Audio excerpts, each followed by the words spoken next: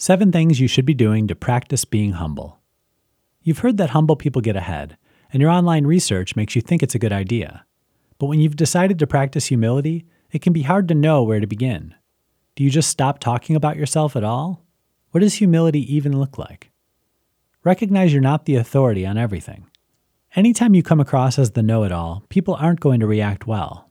And let's face it, you're probably not the best in the world at whatever you do. Being able to be comfortable with your knowledge without showing off your so-called authority will go a long way toward building a humble persona. Apologize. You made a mistake, you know what you need to do. From the time we're children, we're taught the value of acknowledging where we go wrong. This is a trait so important you need to carry it with you for your entire life. Be honest with yourself. How much do you really know yourself? To understand your flaws keeps you naturally humble, and has the added side benefit of giving you areas to work on when it comes to self-improvement. Stop bragging. Quite frankly, no one wants to hear it.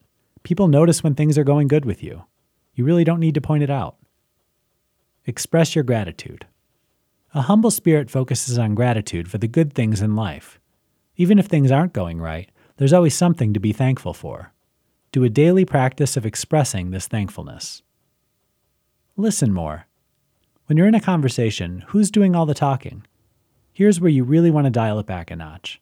Become a more active listener by asking questions and then paying attention to the answers. Tell people you appreciate them.